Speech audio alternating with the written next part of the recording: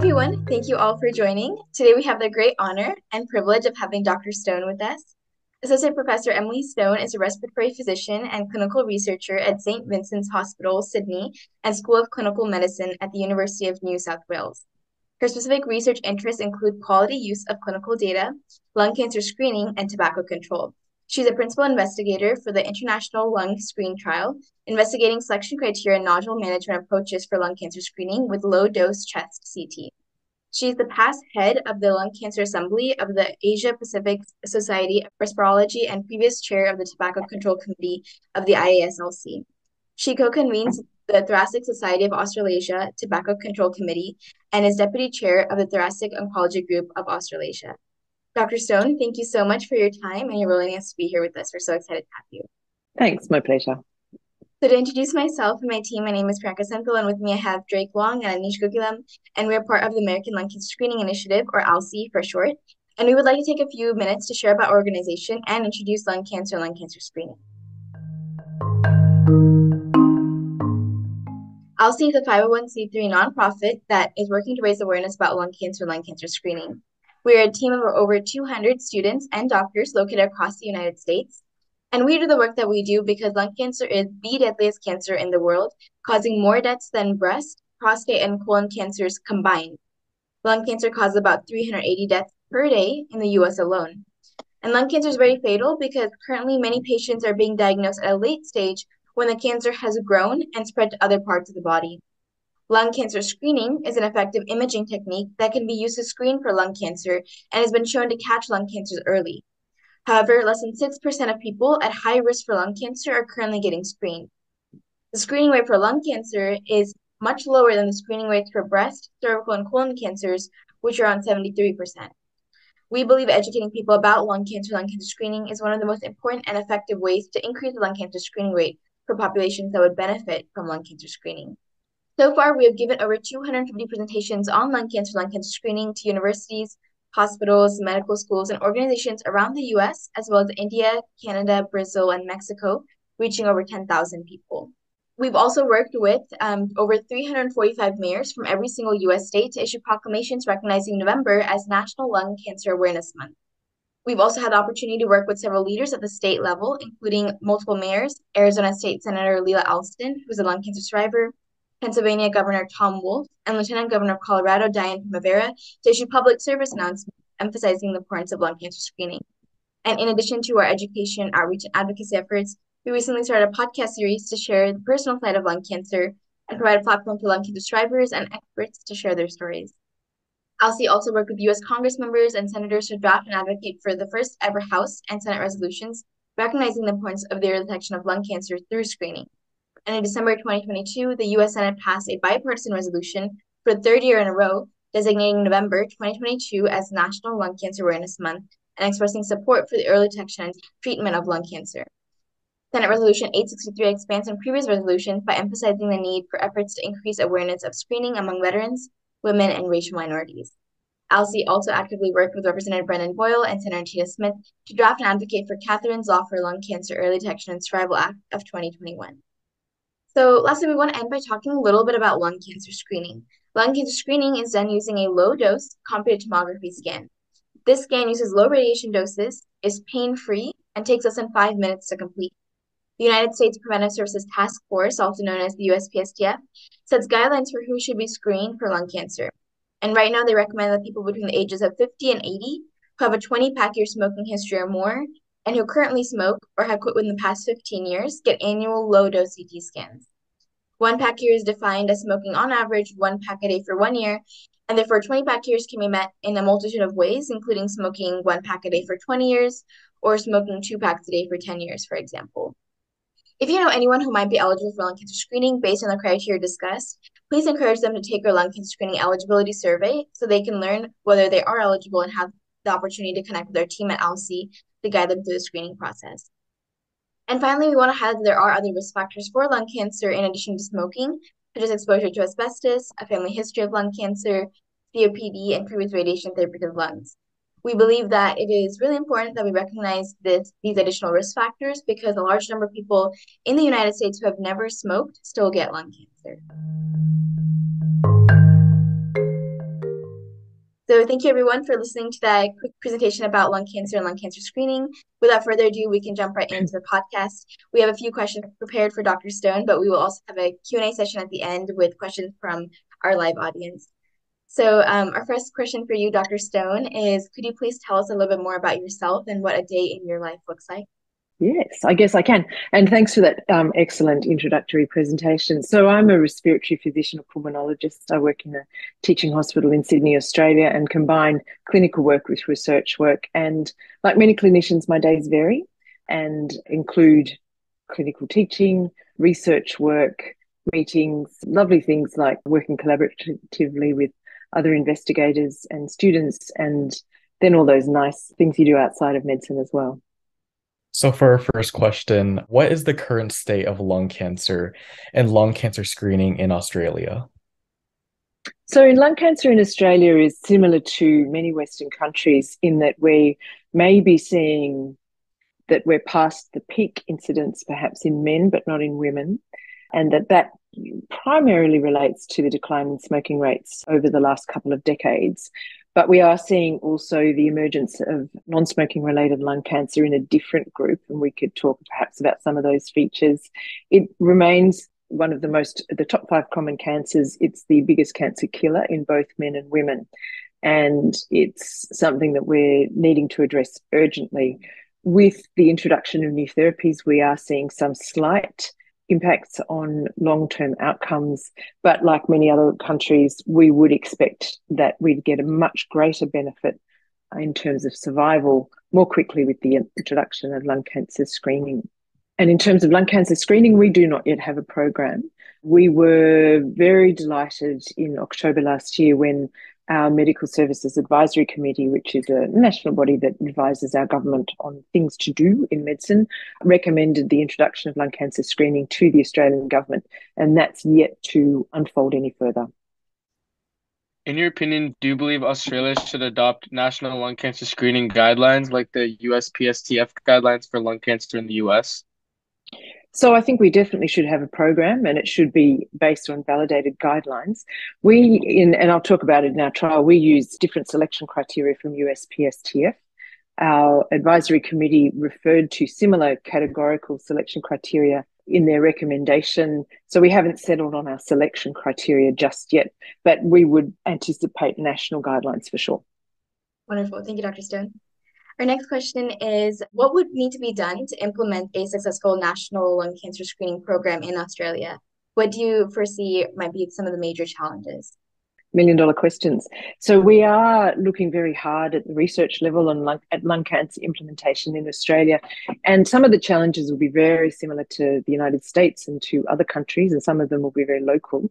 So the universal challenges will include equity of access and awareness campaigns, reducing stigma and providing very high quality pathway from referral to the CT and then pathways beyond. And some of the local differences, I think, relate to our particular high-risk groups, and we have a very strong focus on our Indigenous population who have much higher smoking rates at the moment, and that's a very unfortunate result from history and reflects some of the difficulties that these groups have suffered, which are very much high in our minds. We've got big distances like you have in the United States, but our distances are emptier and our terrain can be a little rougher in some places.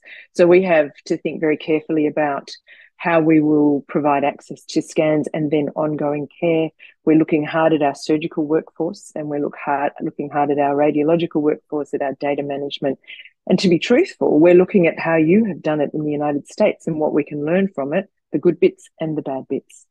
So, one of your main focuses has been your role as a principal investigator of the International Lung Screen Trial, or the ILST.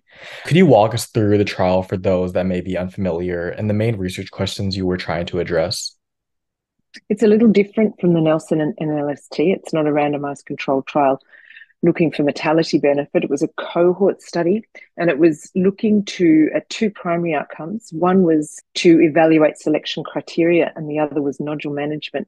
In terms of the selection criteria, we looking to test PLCO 2012 selection criteria, the risk calculator, compared with USPSTF guidelines. And we have published on that, demonstrating, certainly in our context, probably a slightly better efficacy with PLCO. And the second one was nodule management. We haven't published that data yet, but we use the PanCan model, which is again a nodule risk calculator, comparing that with volume evaluation as per the Nelson study or axial evaluation as per NLST. So just looking at those subtle differences and testing these selection criteria in our particular context. And that's an international study, so there's multiple, Australian sites and several overseas sites, including predominantly Vancouver. In the US, the USPSTF lung cancer screening criteria are quite rigid given the categorical nature and don't include other risk factors for lung cancer, such as exposure to secondhand smoke, radon, asbestos, a family history of lung cancer, and other lung cancer diseases. So the USPSTF criteria therefore misses a lot of individuals who might be at high risk for lung cancer for these reasons, but do not personally have a heavy smoking history. So how do you think we can best optimize the patient selection criteria for lung cancer screening? Such a great question. It's very appropriate to use these sorts of selection criteria in the high-risk smoking cancer group. But I think we're all very aware that there's more to lung cancer than that. I don't think there will be one universal set of selection criteria that will capture the smoking-related and the non-smoking groups. And we're seeing that from the TALENT study out of Taiwan, where the risk criteria there focus very much on targeting people with a minimal or light smoking history. We're about to embark on a study of never and light smoking history lung cancer screening in Australia, looking to identify that enriched population, and that will incorporate ethnicity and family history, for example. I think even in the never smoking population, it may well be that the risk criteria in Australia will differ from Taiwan, will differ from the United States. And that's where I think risk calculators can come into their own, because you can tweak them and they can be adjusted subtly to capture those differences. I suspect we'll all have to test our own populations. So I think that the simpler categorical criteria are probably not going to work for teasing out those different populations, but we haven't proven that yet. But I think we're going to need some more complex approaches. But I don't think we should be frightened of that. They can all be put into online questionnaires that can be fairly straightforward to complete. They just need to be tested well. Absolutely.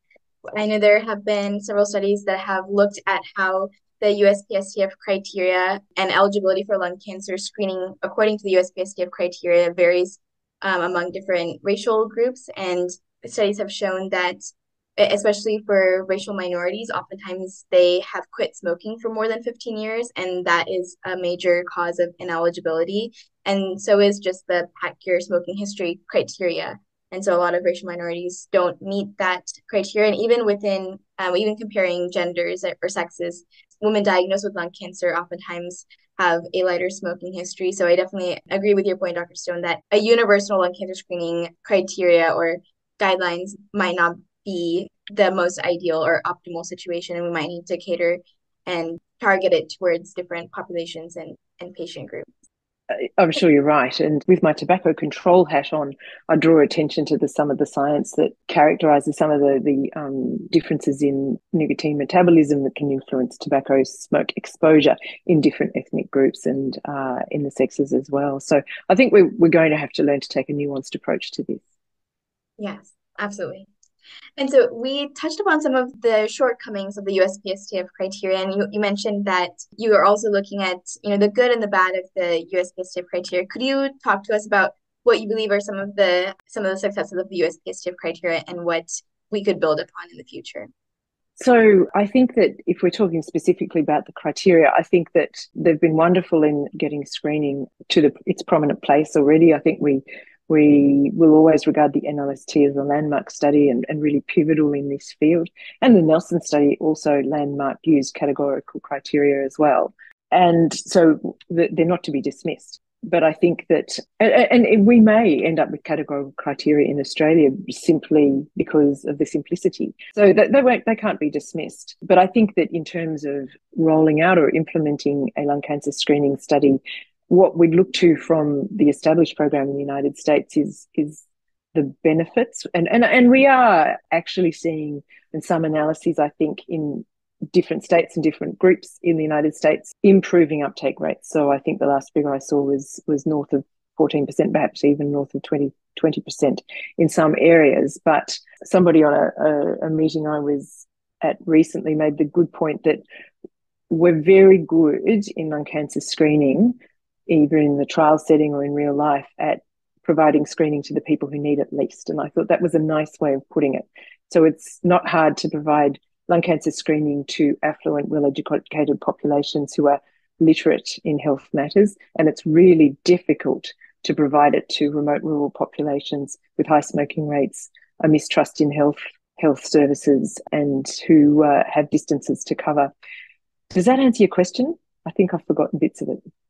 No, absolutely. And I think you made some really great points there as well, because as you mentioned, increasing lung cancer screening rates, especially in rural areas, I think that is definitely going to be a major challenge for the field.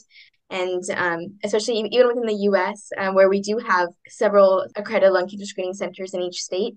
In some states, especially in the northwest, there are only a couple of screening centers in one state. And so individuals who might be living several hours away from an accredited lung cancer screening center will have to drive longer distances. And researchers have shown that individuals living farther away from those centers are less likely to get screened. And geographical barriers, economical barriers, cultural, and also just a mistrust in the medical system, I think are all issues that can reduce the uptake of lung cancer screening. So completely agree with everything that you had said. So one of the major difficulties many lung cancer screening trials have faced is low participation and attrition over the study period. What did patient participation look like in the ILST, and what strategies or techniques did you use to encourage continued participation in the trial? So we recruited in a number of ways, and we're yet to publish those data. We've done some analyses, community outreach, mass advertising. So not unlike the MLST, there were some very specific efforts through the electoral roll and through primary care. We don't yet have the specifics on that, but we were able to detect some differences, for example, between the Australian settings and Canadian settings in the success, say, of social media. Much more successful in Canada than in Australia. In terms of, so we were all sites were able to recruit to or close to target, but we don't have the denominator. In terms of continued participation, again, I can't quite tell you X percent of baseline scans, how many people went on to their second scan, but the answer is most. And we had very good responses, certainly in my centre, for the all of the questionnaires we wanted completed, quality of life, other factors, etc. We hit COVID for the end of the second round of scanning, so that slowed us up a little bit, but by and large we were able to manage to get most people scanned who wanted to show up for a scan. I think we had to, in terms of encouraging continued participation in the trial, we tried our best to be organised. We had excellent research nurses and research staff who communicated well with the patients. And I think we had a very motivated participant group because they self-selected in response to the awareness campaigns and advertising and put themselves into the study. So they're not representative, probably, of the bulk of people who are eligible for screening. We had a motivated group. I think we would have to accept and be aware that if we were looking to capture the broader group of potential eligible participants, we would have to overcome other barriers.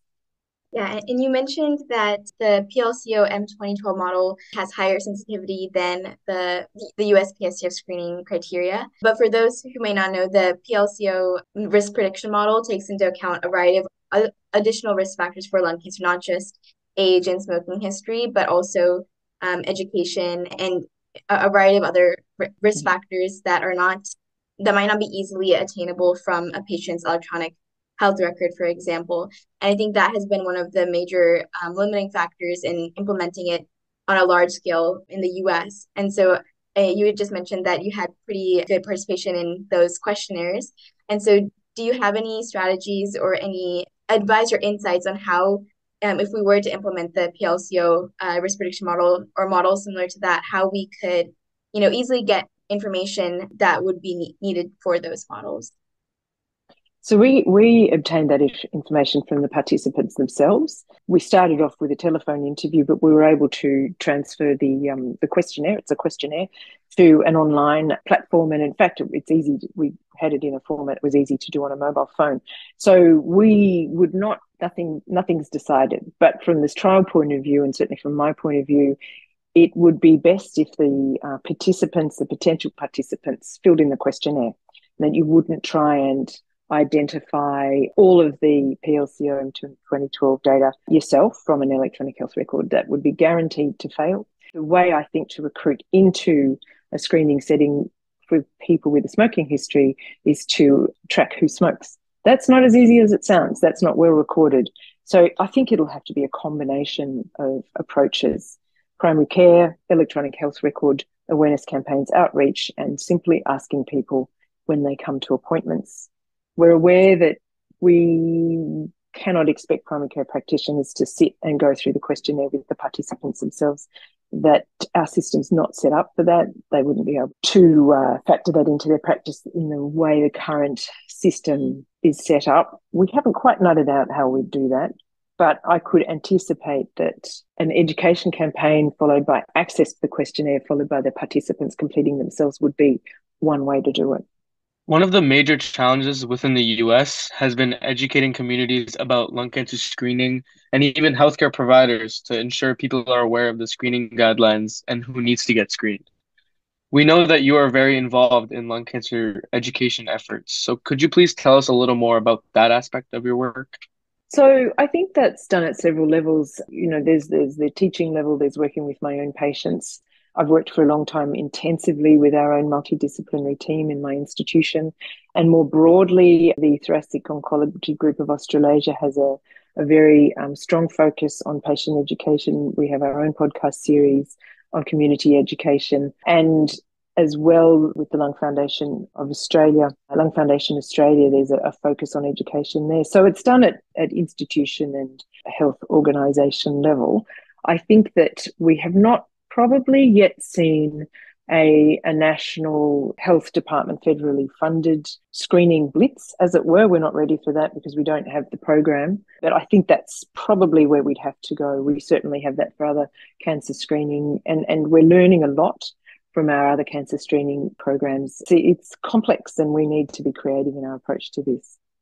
Could you please explain or expand upon the current stigma around lung cancer? We've talked about this in a lot of our podcasts, but it's really unfortunate that lung cancer does have this stigma attached to it, and for anyone who might be unfamiliar, there's been a strong association between lung cancer and smoking, and that has led to terms such as calling lung cancer a smoker's disease, or just strong ties between smoking and lung cancer, which has led to the misconception that anyone diagnosed with lung cancer must have had a strong or heavy smoking history. And regardless of whether a patient does have a smoking history or not, lung cancer or diagnosis like that of lung cancer is really life altering. And when it comes with such stigma, it can make the patient feel guilt or shame associated with a diagnosis, and that has patients have voiced that sometimes a point of hesitancy to get screened is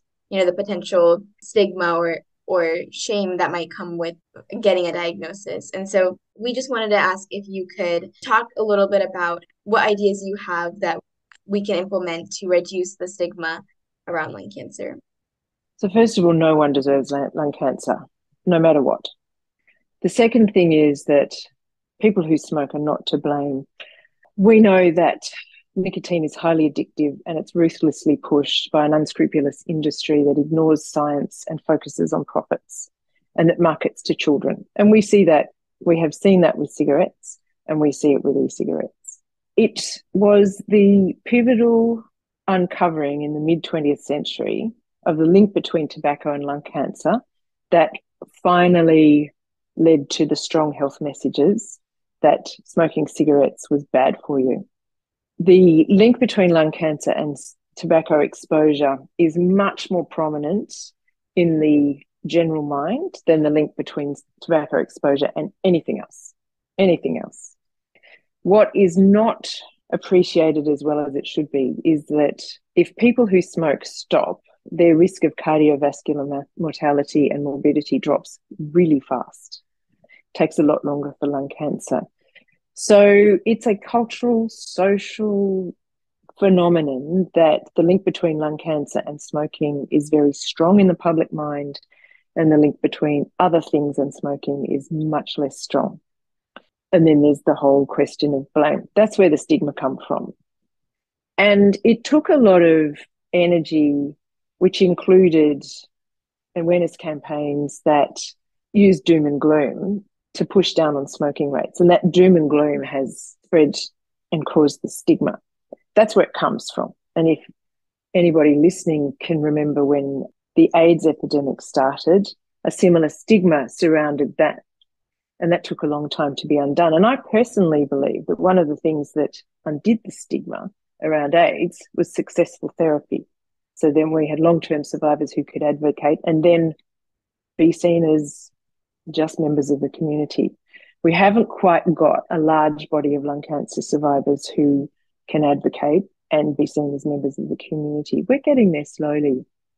And we also have some major challenges in that many of the longer term survivors in lung cancer have never smoked and have reasonably different priorities. I think we need massive efforts towards education of healthcare providers as well as the general public. Even in lung cancer multidisciplinary teams, we see the impact of stigma. We see the nihilism and the hopelessness and the passivity about instituting smoking cessation. And I bore my multidisciplinary team every week by carrying on about this, but I'm happy to do it. So stigma is very tightly linked to attitudes towards and around smoking, the tobacco industry, and is very, very complicated by all of the social and cultural phenomena that surround all of that.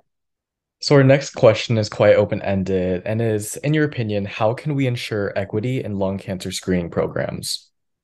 So that's huge. I think that's where the focus on local issues comes to play. We have to get it right at a national level in our country and in yours. So that means robust selection criteria, strong referral pathways, tough standardisation criteria, and funding for the scan, the screening, the nursing support, the surgical workforce, and the multidisciplinary team care. That's the national stuff. And then the local stuff needs to focus on the individual populations, the stigma issues around the groups, the health literacy, the trust in healthcare resources, the geography, the miles and miles of dirt roads, whether you need an aeroplane, all those sorts of things. And so I think that combination of national and local issues is probably what is going to be required, and some flexibility and adaptability. What the UK does will be very different from what Australia does and from what the United States does. And I think also putting equity right up the top of the priority list, because we should regard ourselves as failing if we don't ensure equity, and we'll probably need to work on how to measure it as well. You also see lung cancer patients. Could you share what it is like to interact with lung cancer patients, the common cases you see, and where you see areas for improvement in patient care? Such a rich question. So it's a cliche, but they're all different and everybody has their own personal needs and a particular situation. I'm much braver and more straightforward than I was. It is something that's scary to deal with for healthcare providers. But what I've found is that people with a tough, scary, highly stigmatized diagnosis of lung cancer need is honesty and directness and a sense that you're there for them, that you'll be able to deal with it and that you have things to offer. Even if what you're offering is highly expert, supportive and palliative care, you need to be able to make sure that your patients feel that you've got them, you've got their back and you're there for them. That's the general stuff. Everyone's different, but the similar things is that almost universally it's a shock. It can attack their morale, their sense of identity. And even just yesterday, I saw a gentleman who was diagnosed incidentally with a stage 1A, has had very successful surgery. It was probably smoking related, but he hadn't smoked for many years. He didn't deserve it. And he looks fantastic. He looks really, really well. He's 8 weeks post-op. He's managing his pain well. He had robotic surgery. He's very lucky. And he doesn't need adjuvant therapy. If he needs it, he has a mutation. And he's back to running on the beach. He's exactly what you want. And the biggest thing he's facing now is a psychological crisis. It's challenged his sense of identity. It's threatened his future as a father and a breadwinner. And that was the focus of our consultation. We'll do a follow-up scan in a few months. I checked his wounds, checked his lung function. It's all good.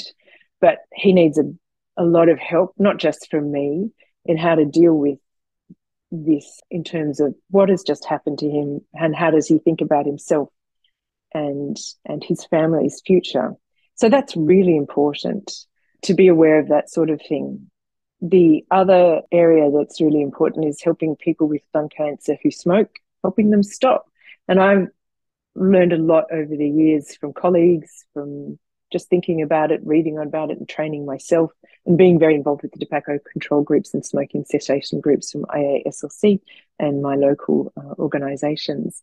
And what I've learned is I don't know very much, but there's plenty of information out there, and that we shouldn't be afraid of it. We shouldn't stigmatise it. We should present smoking cessation as something that's my job, our job as healthcare providers, and that we're there to support our patients, that everyone should be able to stop smoking, but that it will be very, very hard, and that help should be offered. One of my American colleagues many years ago said to me, nobody gets away from me without a chat and a script, and I've taken that on as a mantra. And I'm always trying to persuade people, and we use a lot of humour here, to let me refer them to the quit line, to feel like I'm a bit of a cheerleader for them in smoking cessation. And areas for improvement in patient care, all of the above. In Australia, we need so many more lung cancer nurses.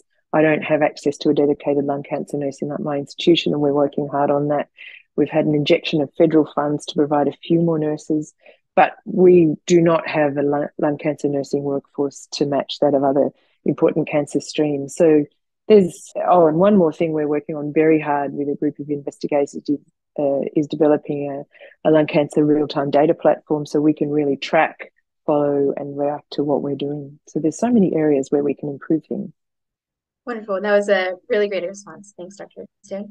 So you mentioned, just how hard it is to stop smoking. I think that is a really important point because, for individuals who might not be struggling with addiction to smoking, it's hard maybe to understand or to really grasp like how hard smoking cessation is. But, from talking with patients who do have a smoking history, it really is challenging. It's not just a mental thing. It's not just like that individuals who are smoking don't have the willpower or desire to stop smoking, but there are a lot of physical, mental, emotional effects of trying to stop smoking. And so I think it's just really important that we educate people about that.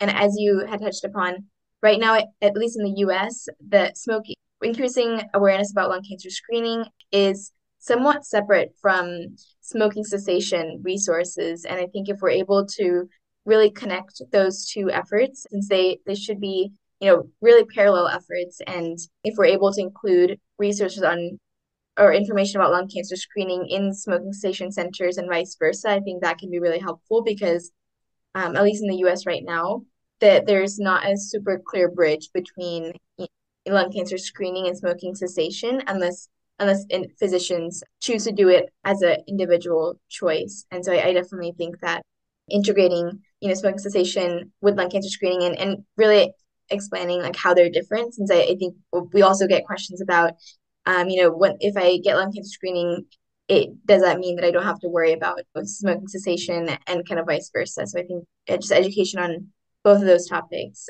is really important.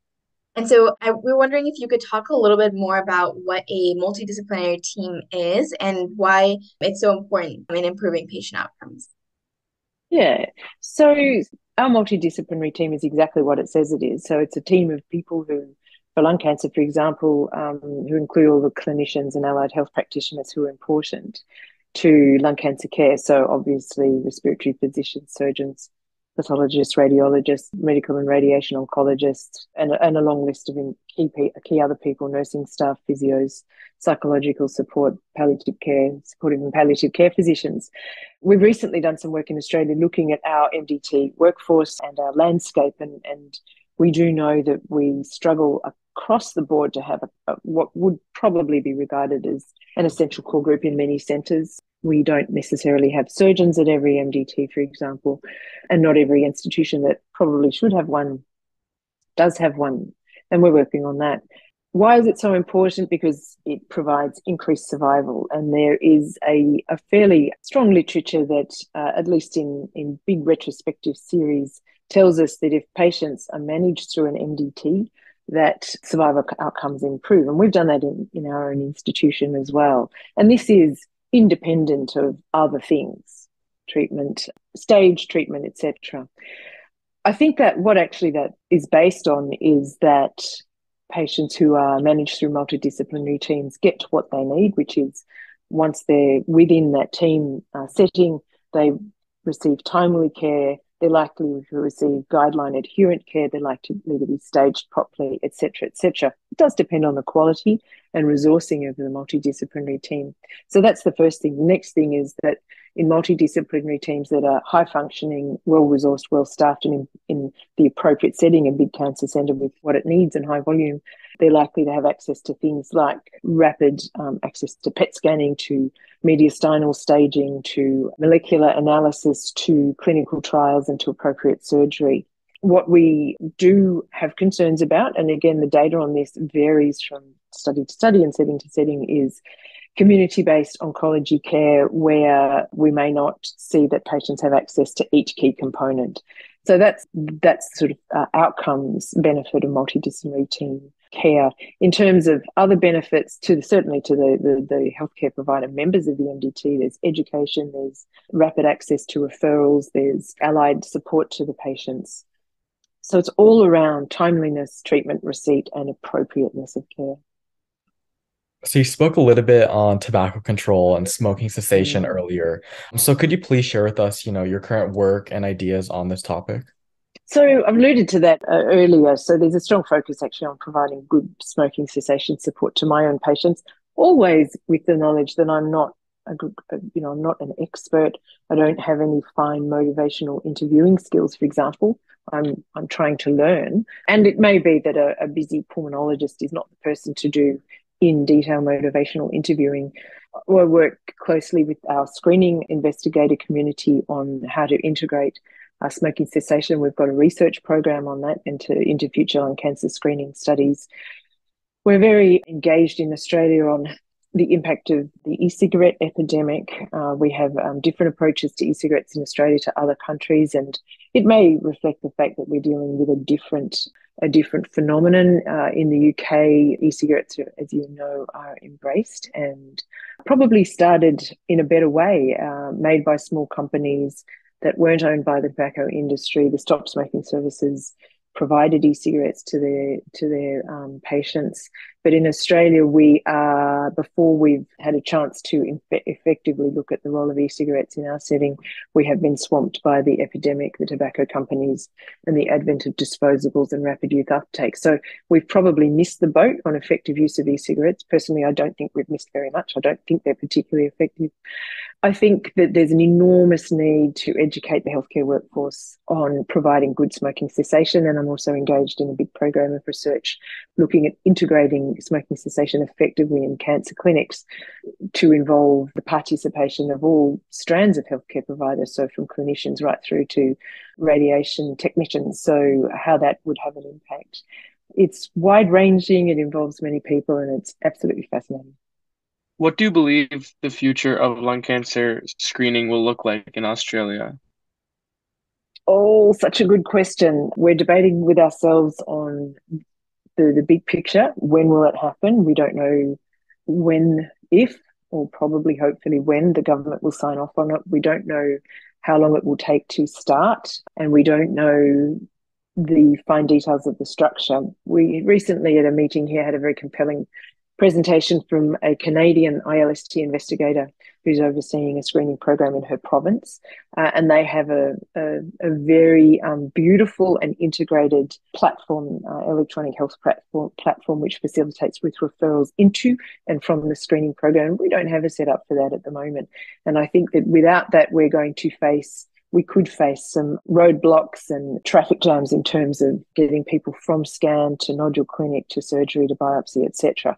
So I think that what will it look like in Australia? What I want it to look like is a beautifully integrated, federally funded, standardized, beautifully structured program that has clear pathways in and through the system. I suspect we won't get that initially. We may need to roll it out locally and test things along the way. But we have a very, very motivated group of healthcare providers wanting to work in that area. So there's some hope there. Thank you. Those were all of the questions we had prepared for you. So this concludes our podcast. And again, we would like to reiterate, we're so grateful that you came to speak on this podcast and for your willingness to share your wealth of knowledge and perspective on many of the pressing issues in the lung cancer world. We appreciate all the work and research you are currently doing. And thank you to everyone for listening to our podcast. Please keep an eye out for our upcoming podcasts and events, which will be listed on our website, www.alcsi.org. This week, we have a podcast with lung cancer survivor Carrie Mitchell. Zoom registration and information on these individuals can be found on our website under calendar events or in our Instagram bio. Thank you and have a great day, everyone.